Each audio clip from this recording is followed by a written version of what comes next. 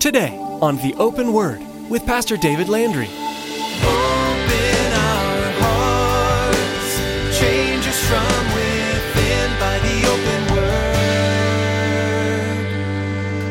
Give us ears to hear your truth and eyes to see the needs around us as we draw close to you.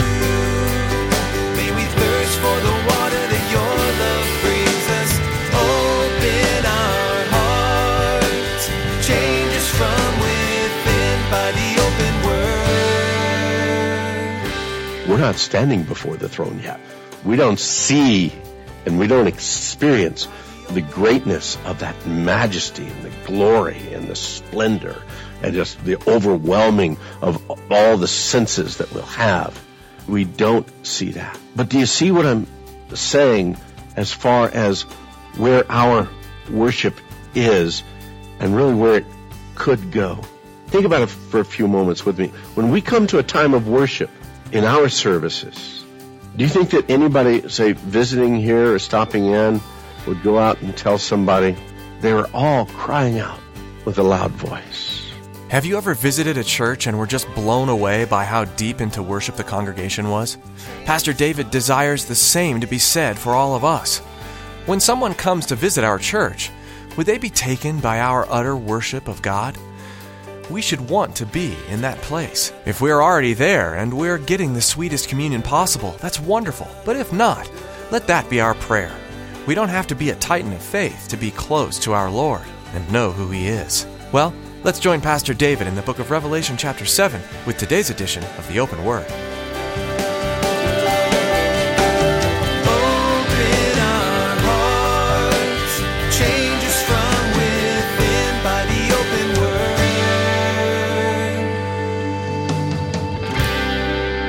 As we're looking through Revelation, God is going to take this 144,000. We're going to read a little bit more about them a little bit later in Revelation. It's going to speak again about what's going on with them and, again, their relationship. But for right now, we have of the tribe of Judah, 12,000 were sealed. Of the tribe of Reuben, 12,000 were sealed. Of the tribe of Gad, 12,000 were sealed.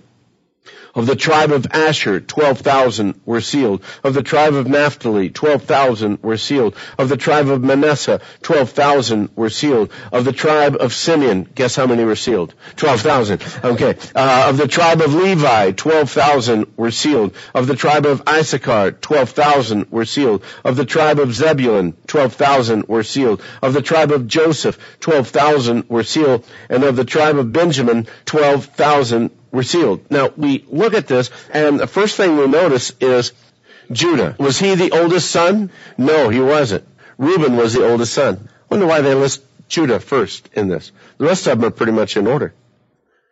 I wonder because the Messiah came from the tribe of Judah. David came from the tribe of Judah. The Messiah came from the tribe of Judah. There's another little thing here. Dan is not listed, the tribe of Dan. And instead of Dan, they have Manasseh. Manasseh was one of the two sons of Joseph, and they list Joseph, but also one of his sons. They don't list anybody else's sons, but they do take away Dan. Some have said, well, that's because Dan was guilty more so than any of the other tribes of continued idolatry. And so, again, the curse against him was that, he was going to lose his standing. Some have even speculated that Antichrist may come out of the tribe of Dan, since they were so filled with this whole idea of idolatry. We don't know for certain. There's a lot of stuff as we start looking through both Old Testament and New Testament that speaks about that the Antichrist will have some Jewish background to him. The one thing we do know is out of each of these tribes, there's 12,000 for a total of 144,000. Do you think that 12,000 is just a ballpark number, or do you think it's specific? I believe that it's specific. Through my years, even as a pastor, I've kind of gone back and forth on this. I thought, 12,000, why 12,000? Maybe that one was, 11,985, but it's close enough to 12,000. But the more I look at this, the more I understand, man, it's just so specific, tribe after tribe after tribe. Instead of, hey, they gave out of Judah 12,000, and out of Reuben thousands, and out of Gad thousands, and he pretty well specifies 12,000, and then he adds them all up to give us the fact that no, it's 144,000. Why in the world would God do such a weird specific like that? Would you like to know that answer? When you find it, let me know, and we'll go from there. I don't think it's any more than just the specific purposes and plans of God. That this is a God thing, and He's doing something that you and I wouldn't figure or even be able to do. It's interesting. The false teachings of the Jehovah's Witness, they really go big with this 144,000. For them, pretty much, it's the limit of the ones who will actually reign with Christ and spend eternity with God, 144,000 in heavens. Everybody else is going to be here on earth. And again, the problem is not only is that wrong, but there's nowhere that we really see that kind of an impact with this 144,000. There's nothing that even leads directly to that. We just don't see it in Scripture. So again, it's just one of these things. It's just kind of pulled over in chapter 14. It talks about them being with Jesus, but that's not the reigning and ruling. As a matter of fact, it speaks that the saints will reign and rule. That's what we read in the Bible, not these 144,000. Well, after the sealing had taken place, the second part of this whole vision comes into play, and that's found down in verse 9. John says, and after these things. So he starts verse 1 with after these things. There's the situation of the four angels holding the winds. No, wait, we've got to seal them. They go through, they seal the 144. How long does it take to seal 144,000? I don't know. But again, remember, this is a vision that John is taking. Could God have done it, bam, like that? Absolutely, not a problem. But it's after that. There's some time frame going on there. After these things, verse 9 says, I looked, and behold, a great multitude, which no one could number, of all nations, tribes, peoples, and tongues, standing before the throne and before the Lamb, clothed with white robes, with palm branches in their hands, and crying out with a loud voice, saying, salvation belongs to our God, who sits on the throne, and to the Lamb. John saw a crowd of people so big that you couldn't even number them. On Washington, D.C., they've had these quote-unquote million man or million people marches on there, and sometimes it's like 700,000. They say, well, that's pretty close, and all these kinds of guesstimates. How many could that be? I believe there's more than 1 million. I believe that you look at something like that, it's just such a vast, vast array. The thing that I love about it, too, and we spoke about this, I think, a little bit over the last couple of weeks, it is from every tribe, every tongue, every nation, every people group that there is.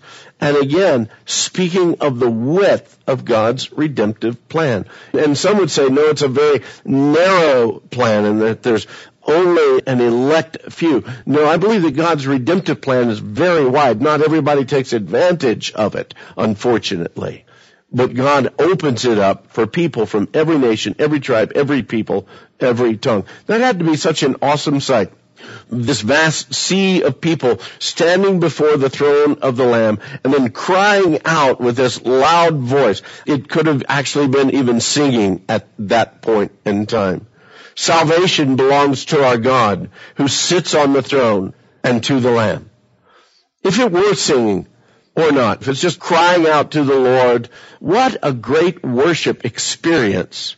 That had to be phenomenal. That many that were rising up, because it says they cried out with a timid voice. Is that what it says in your version? Anybody got New King James Version? New King James, anybody? Tell me, what kind of voice does it say it has? Loud. What about a King James Version? Anybody have that? What does it say? Loud. NIV. Loud. No matter what version you have, they are crying out with a loud voice. Why in the world would you cry out with a loud voice? I think two things. You want people to hear what you're saying. And secondly, you are so excited about what you're saying, you cannot contain yourself. If you go to a sporting event, how many of you every once in a while, maybe it's your children in soccer or volleyball or whatever, how many of you ever get excited at a sporting event? Any of you at all? Any of you at all? Have you ever spoken in a voice that's probably a little bit more than what you would normally talk in private company? Go ahead, raise your hands. Okay. Why in the world would you do that? Why? Anybody?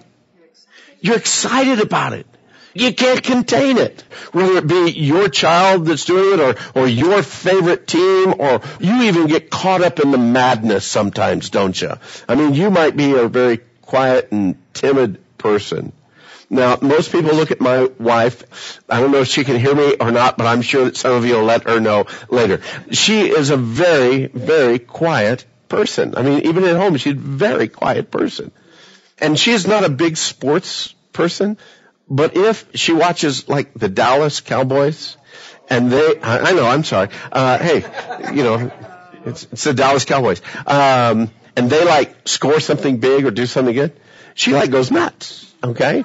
But she gets that from her grandfather. Her grandfather was from Texas, but again, somebody very quiet under normal cases, and all of a sudden, yes, yes, yes. Or sometimes it's like knocking down, or those kinds of things. But she does get excited. I think you and I, there has to be things in our life that get us excited. That just suddenly, wow, that is just so awesome. That is just so wonderful that we can't even hardly contain ourselves. And then we come into church and we worship. Can you catch where I'm going with this? It was such a powerful time of worship. They cried out with a loud voice. Salvation belongs to our God who sits on the throne and to the Lamb. This huge mass multitude, no one could even begin to number, but that's not all there was. It was such a powerful time that it drew others of the host of heaven into this worship experience. Look at verse 11. Some of the angels that stood around the throne. No, that's not what it says, is it? All the angels that stood around the throne, and the elders, and the 4 living creatures. These are all the people that we've seen earlier on in Revelation. The 4 creatures, the 24 elders. You see these, all of these. And they fell on their faces before the throne, and they worshiped God, saying, Amen. Blessing and glory and wisdom, thanksgiving and honor and power and might be to our God forever and ever.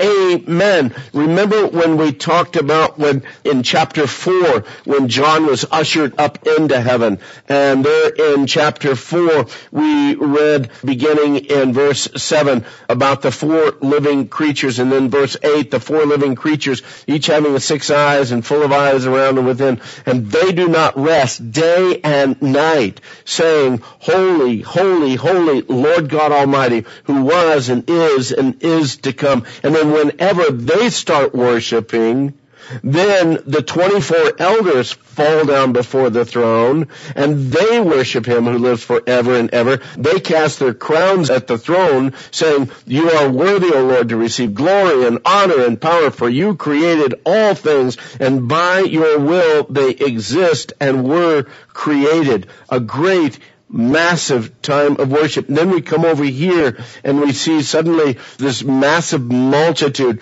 crying out with a loud voice, and all the angels suddenly join in, and the elders join in, and the 4 living creatures join in. Amen. Blessing and glory and wisdom, thanksgiving and honor and power and might be to our God forever and ever. Amen. I believe that they were drawn right into the worship as this great multitude of individuals started the worship. Let me ask you this question. Does your worship in your worship experience ever draw anybody in to worship? Does your worship of the Lord cause the angels even to join in? How stifled, how stiff, how structured our worship must seem to the heavenlies. I'm not scolding you. I can't even imagine it. And I have friends in other church traditions, and they think we're wild. Okay? So, so you can just imagine, wow, if the heavens are so rejoicing that, man, they're just crying out with loud voices and just declaring, they're falling on their faces, they're casting their crowns, they're just giving this great, great glory. And all of a sudden it's Sunday morning or Wednesday night, or it's your private worship time or whatever, and heaven looks down and says, look, Joe, Phil, Bob, Sally, Jane, whoever, look, they're entering into worship. Really? Is that it? Is that all? Now, granted, okay, being fair to all of us, myself included, we're not standing before the throne yet. We don't see and we don't experience the greatness of that majesty and the glory and the splendor and just the overwhelming of all the senses that we'll have. We don't see that. But do you see what I'm saying as far as where our worship is and really where it could go? Think about it for a few moments with me. When we come to a time of worship in our services, do you think that anybody, say, visiting here or stopping in would go out and tell somebody they were all crying out with a loud voice?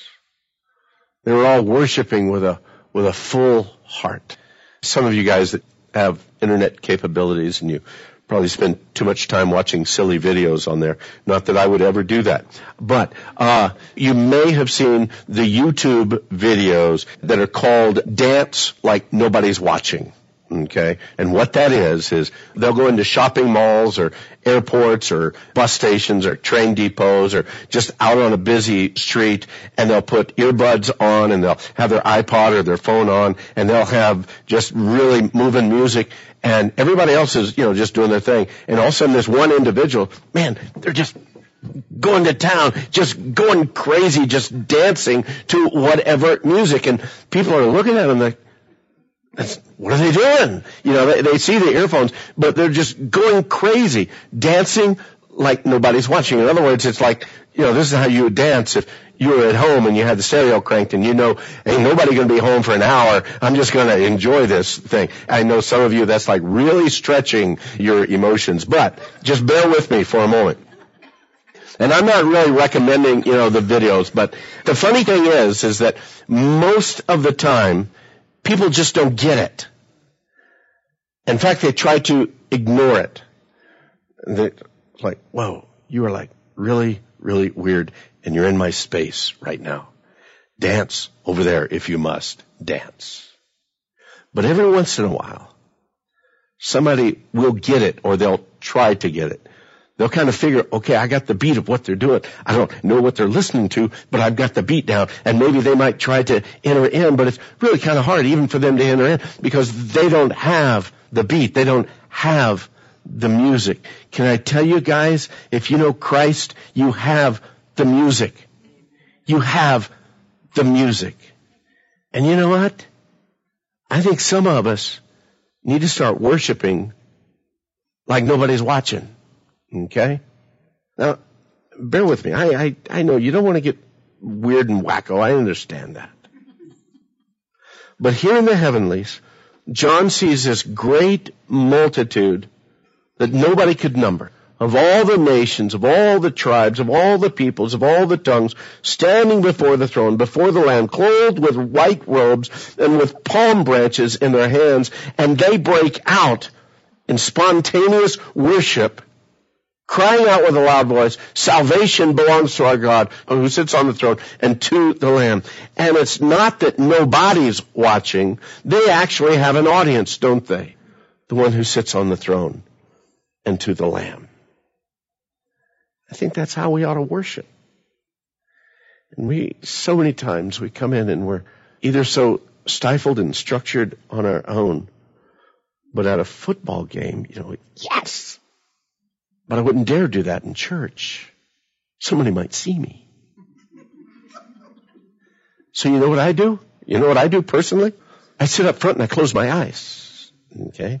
And if it's a song that I don't know, I look a little bit. And I try not to look around. Number one, I don't want you to disturb my worship.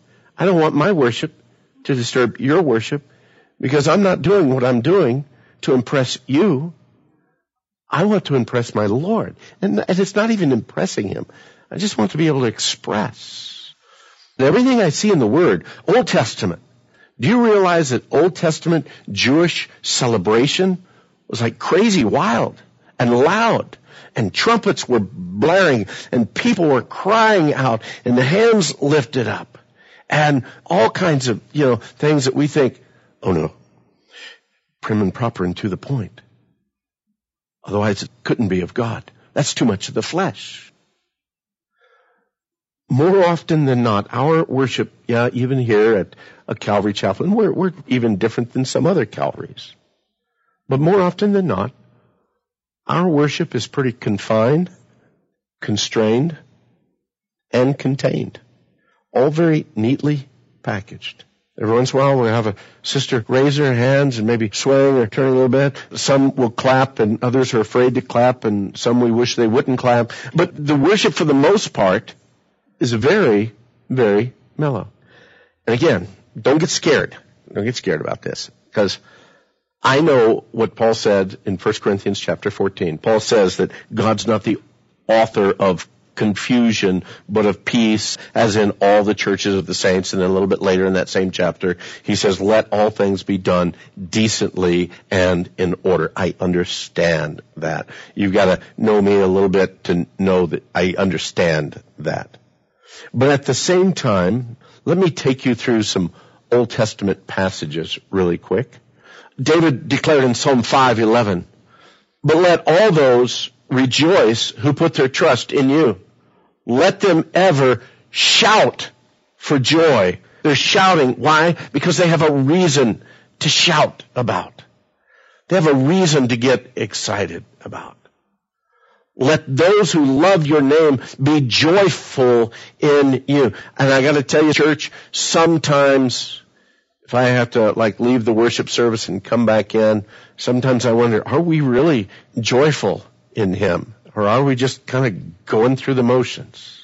We need to be a people of joy and fullness. And I understand that some of you could not carry a note in a 5-gallon bucket. I understand that. But there's nowhere here that it says you have to sing beautifully. But he does make a joyful noise to the Lord. David wrote in Psalm 32:11, he says, be glad in the Lord and rejoice, you righteous, and shout for joy, all you upright in heart. In Psalm 35:18, I will give you thanks in the great assembly. I will praise you among many people. I want you to think about yourself, just yourself right now. When you come in and it's a time of worship, do you really enter into worship? Open our hearts, change us from within by the open word. We've come to the end of our time together for today, but if you're not ready to be done yet, you can find additional messages from the open word.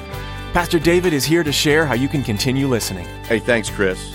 We love getting the Word of God out to as many people as possible. All the teachings you hear on the open Word have been preserved on our website. You're welcome to access them. Visit theopenword.com to listen to or download the messages God has supplied from His Word. That website again is theopenword.com. Or you can search for the Open Word Podcast on iTunes and subscribe for free.